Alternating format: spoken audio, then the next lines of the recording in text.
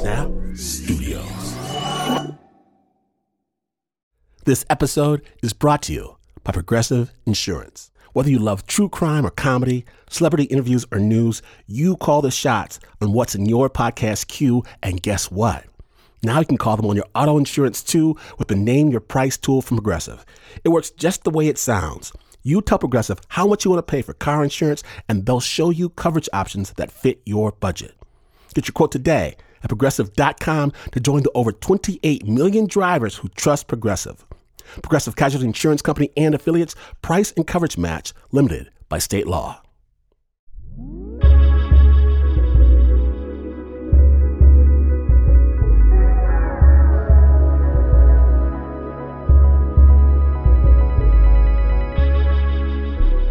From WNYC Studios and Snap Judgment's underground lair, welcome to Snap Judgment, a very special Snap Judgment, because last week we brought you the search for No Name Aporva, Part 1. When I got a picture of her, and then they sent a very poor, grainy, black and white video of her in the orphanage, and I saw her move and cry and smile, I just couldn't wait to be with her. I remember seeing some kind of a headline that said something about baby buying and selling sting was successful. Folks believed that I was hired as one of those individuals who transport children to different countries in the West undercover. I just thought, well, this will get straightened out. I just assumed that I would be cleared, but in the meantime, where is my daughter? And Sister Teresa opened the door. She said, nobody is going to touch this, and there's nobody that can help you except Manaka Gandhi in Delhi. So she looked at me, and I said, hello, Mrs. Gandhi. And she said, I know you. She said to me, look, you go to the airport, be there at 6 o'clock, and I'm going to send a baby that will be given to you with all of her papers. You get on the plane and you get out of this country. I never want to see you again. I looked at her and I said, no, I want my daughter. In the last row of cribs, a little baby on her stomach lifted her head, and she looked up and our eyes met. She had a little string around her wrist, and the string had a number on it, and it said, No Name Aporva. So everything seemed to look up. And when I spoke with Sister Teresa, she explained to me that it wouldn't be safe for me to stay by myself in a hotel. They will kill you. You don't understand. And I didn't know if it was a figure of speech or what. And then she explained to me that you need to be in hiding.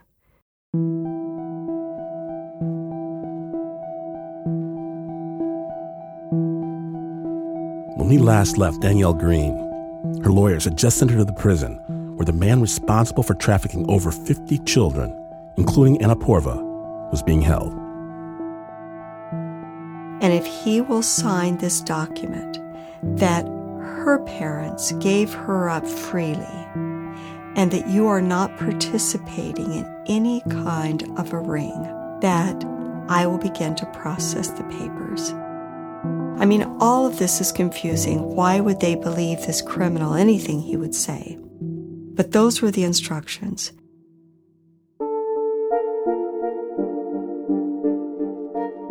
The man refuses to sign off on the papers, and Danielle walks out of that prison empty-handed, no closer to bringing Aporva home.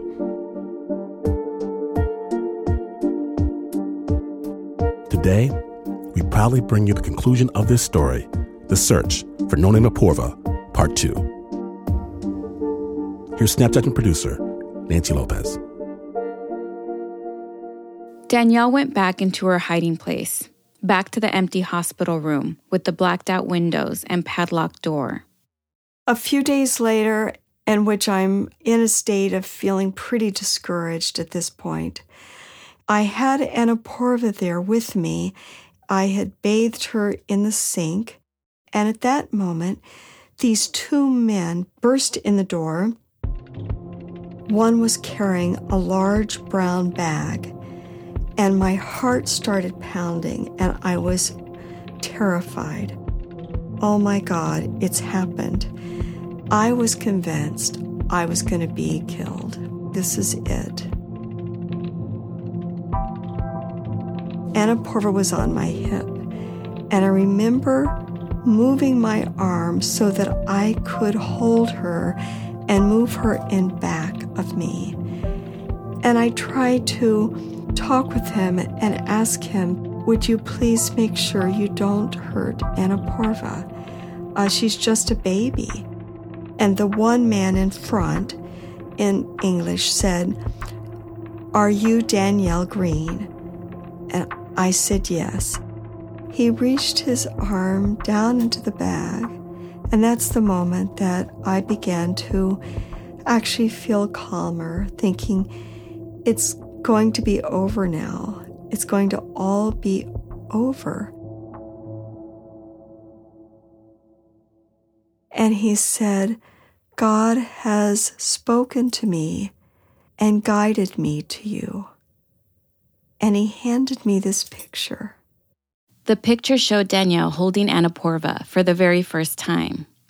She has on this little rag tied for her diaper, and she's in my arms, and she's staring wide-eyed at the camera. I'm smiling, and at that moment, I was just on top of the world. And that picture ended up in a local newspaper. And that's the picture that he had enlarged and framed and gave to me. The man introduced himself, said he was a Christian pastor, and quickly tried to explain that only the love of God would make a single American woman from a Christian country fight so hard for a low-caste girl. We must be worth more than we know, he told her. And he said, God has spoken to me and has asked me to ask you for a blessing. That God has instructed me to start a church and a seminary and a school and a feeding center named after you. I don't know how he found me and how he got into the hospital. I was shaking then, and I just collapsed on the bed. So I basically wanted to just buy time. So Danielle asked the man his name. It was Pastor Clement. I gave them my email address. They exchanged information, and she promised to be in touch, thinking she'd probably never see him again. But for now, I need you to leave. And he left.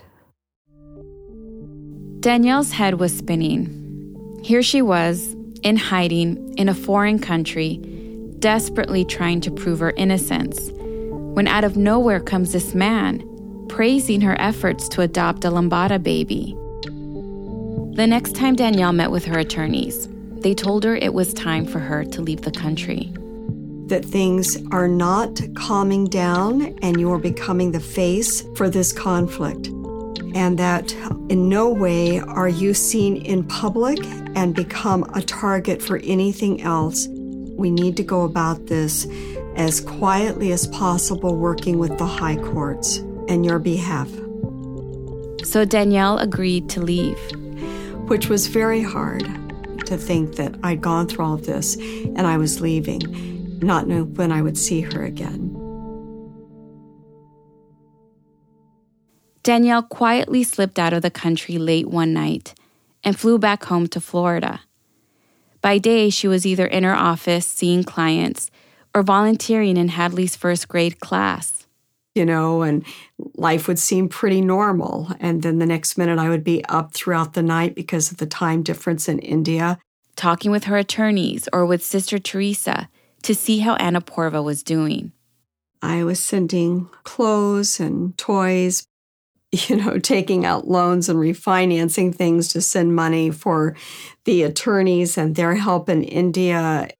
And when she did get some sleep, Danielle had nightmares of her daughter Hadley being threatened. I would find myself waking up in a panic and going in to make sure that she was really asleep in her bed. Yeah, those were hard days.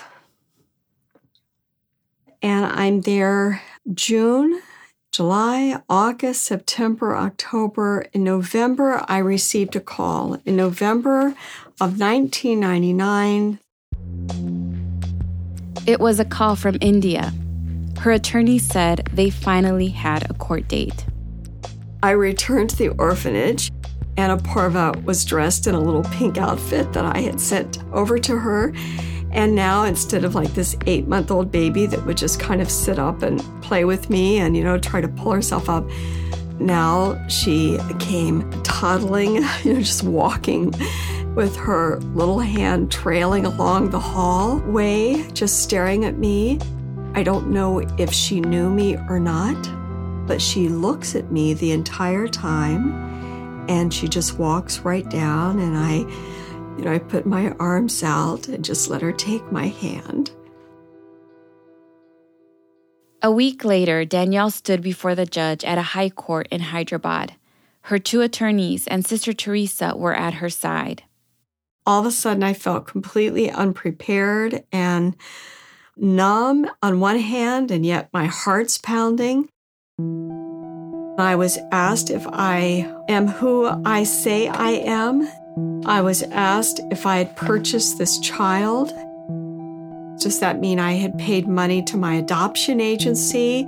Does that mean if I had paid money to the bio parents? It's all of a sudden all these different contexts because so much had happened. My head was swirling, but I certainly said no.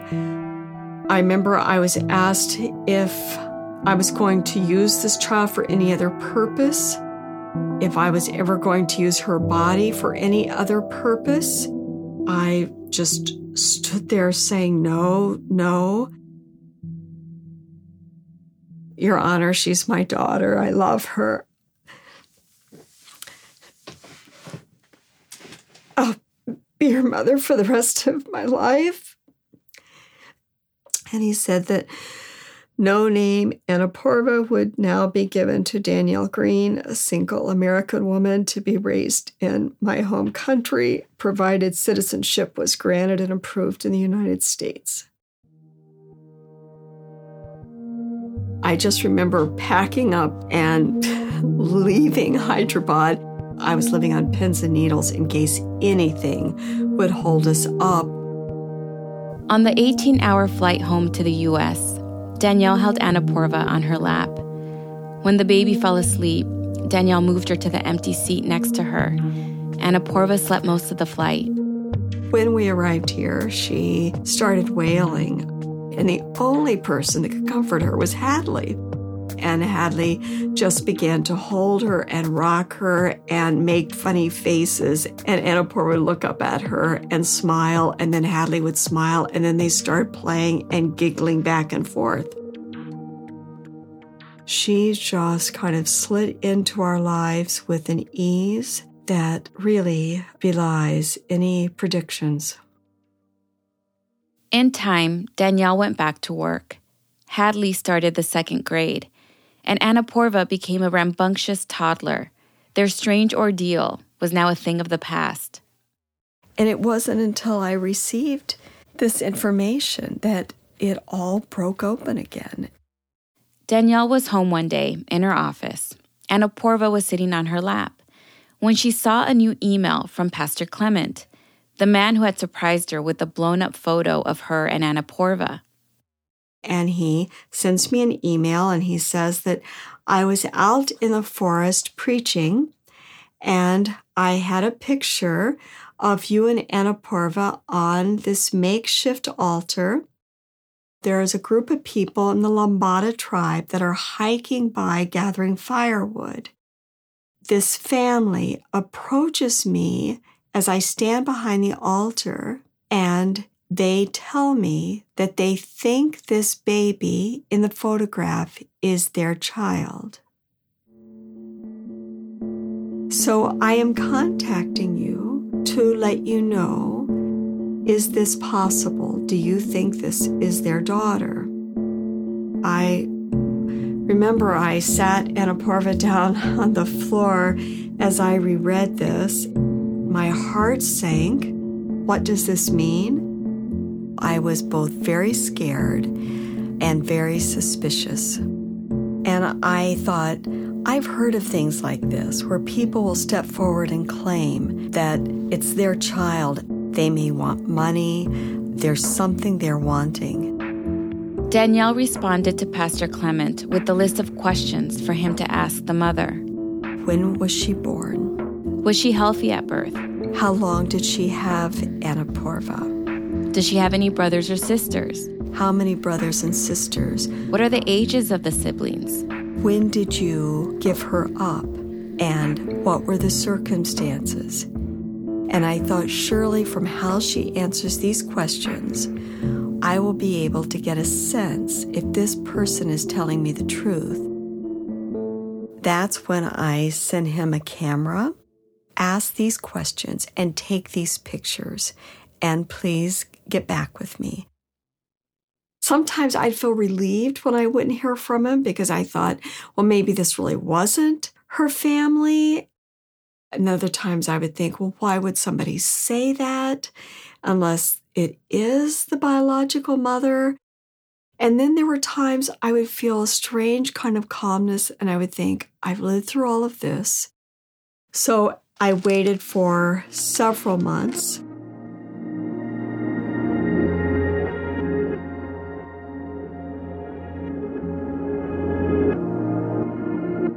When we return, Danielle receives a very unexpected letter. On Snap Judgment, the search for No Name Aporva Part 2 continues.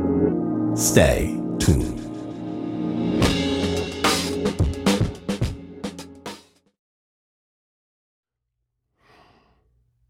Support for Snap Judgment comes from Odoo.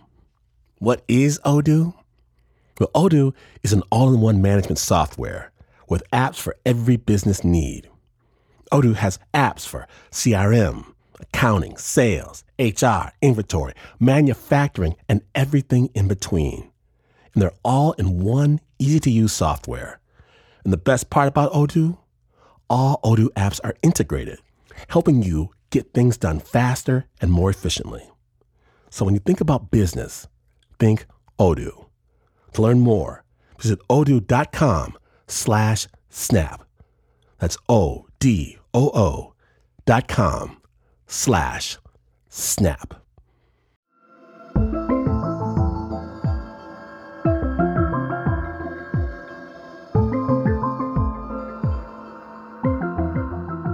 Welcome back to Snap Judgment. When last we left, Danielle and Aporva were settling into their new life together in Florida. And then one day, Danielle found a big envelope stuffed inside her mailbox from India. When she opened it, she found a few things.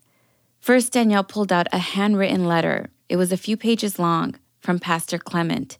He'd found the woman claiming to be Aporva's mother. The answers to the questions were consistent with everything that I had been told. She said that her baby was born in August. She didn't know the exact date, but she described where the moon was. She gave the ages of her other children at the time. It was the same as in all my records I had. And in the scribbled notes of this pastor, it was at this point that she said, I had my baby for a month.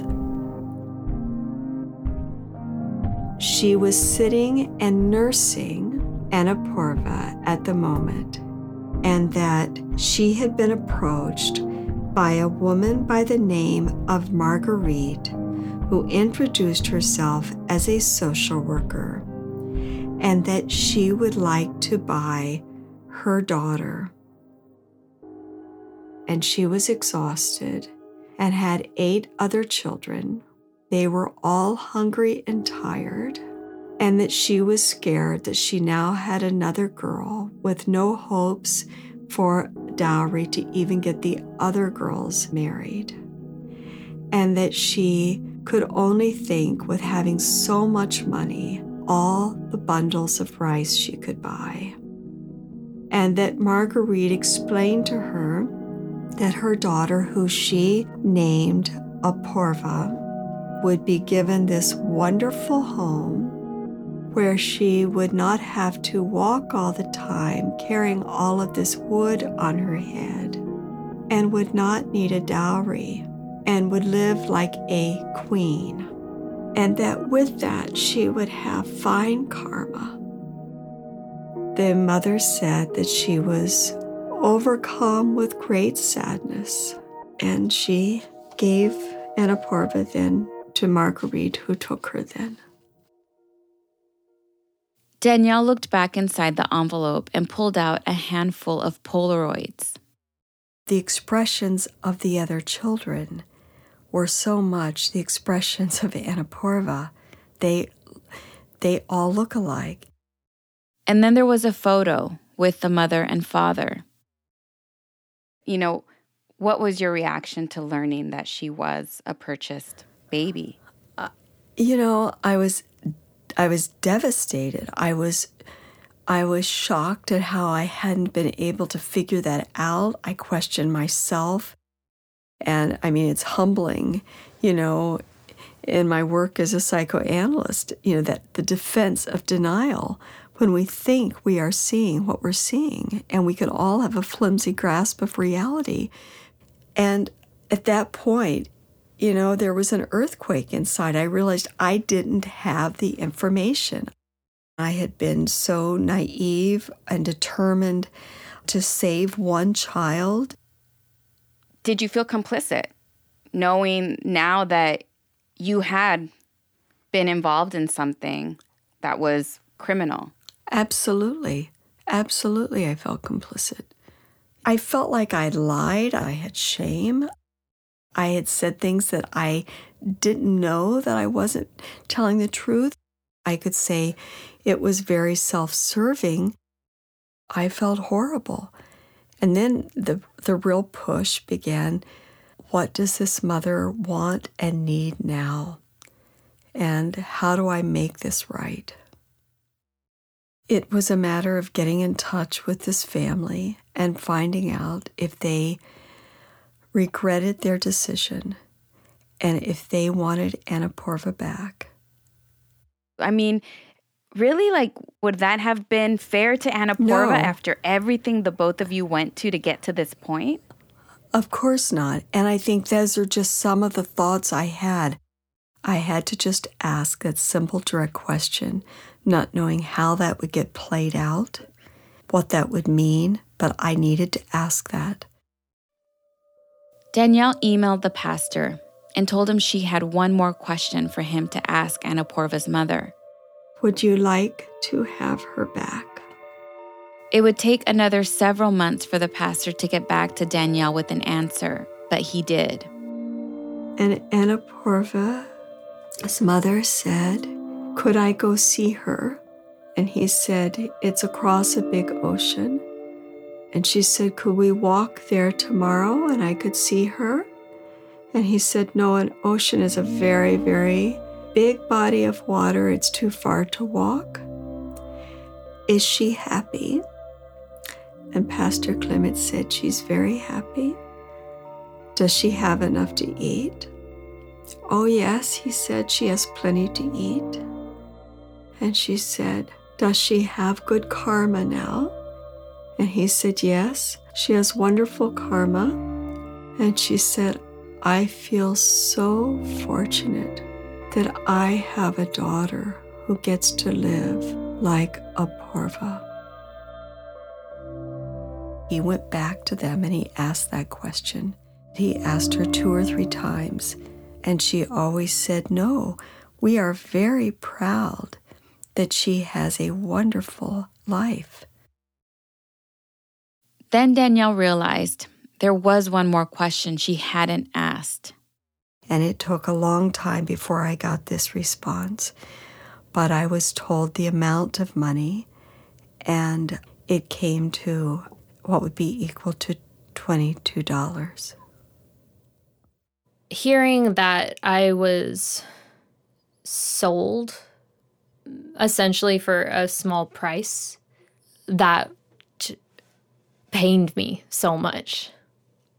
And I know that she's been left with questions about the meaning of that. What does it mean to be sold? It does set me back sometimes a little bit. I do have some internal battles with myself of, am I worthy of being here? Do I deserve this life that I'm living? Did they give up the right child? Am I making everyone around me proud? Did you ever question any choices your mom made along the way? No, I didn't. Because I trust my mom. And I believe in everything that she does, as she has believed in me and everything that I do. Did you ever feel any kind of ill feelings towards your mom in this at all?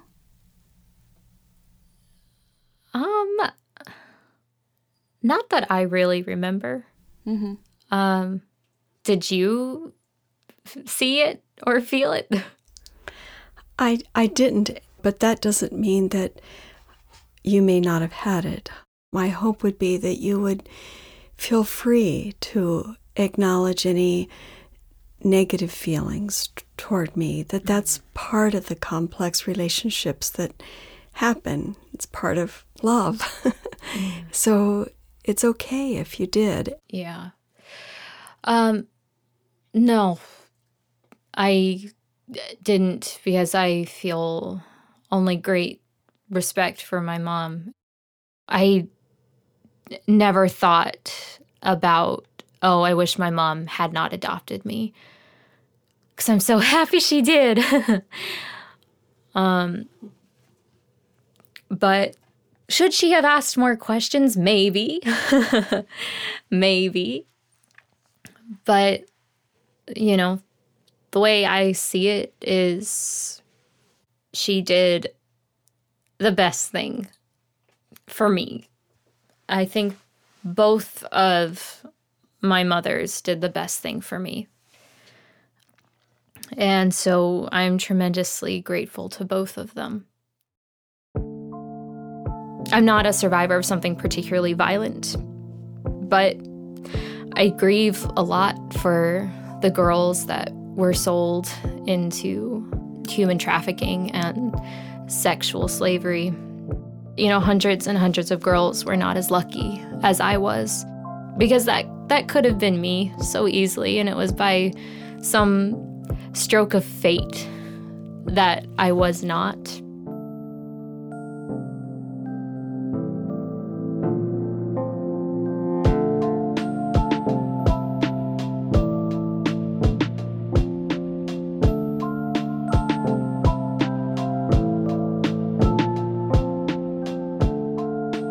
A huge thank you to Aporva and Danielle Green for sharing their epic story with Snap Judgment. Now, in the summer of 2020, Aporva plans to travel to Hyderabad, India with Danielle to meet her biological family for the very first time. The original score for that story was by Renzo Gorio. It was produced by Nancy Lopez.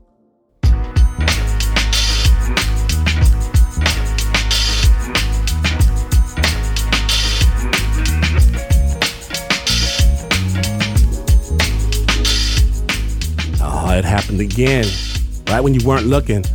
But if you missed even a moment of epic storytelling, not to worry. Actually, worry, because these are troublesome times.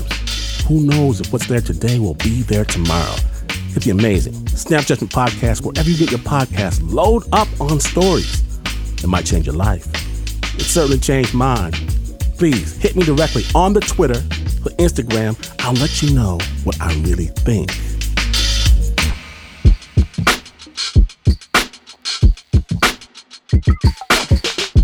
Snap Judgment is brought to you by the team that is just like family. A strange, dysfunctional, shady family, but a family just the same. Please give it up for the patriarch, the Uber producer, Mr. Mark Ristich. Anna, second cousin Sussman. Captain City Miller lives upstairs. Nancy Lopez sees the neighbors through her telescope. Liz, the caretaker Mac. Leon likes coffee Morimoto. Lauren takes tea Newsom. Marissa, vodka tonic Dodge. Great Granddad Renzo Gorio. Shayna, Auntie Sheely. Will and Trust by Eliza Smith. The Preacher Flo Wiley. John, fried chicken for Seal. Nika Singh checks the mailbox 3 times a day. Taylor DeCott sends Nika letters 3 times a day.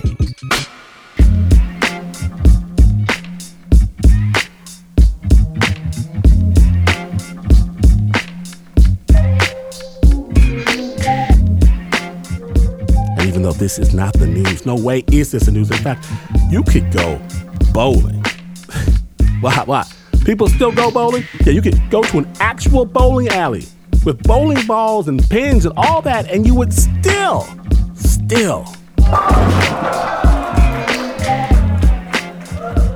not be as far away from the news as this is. But this is WNYC.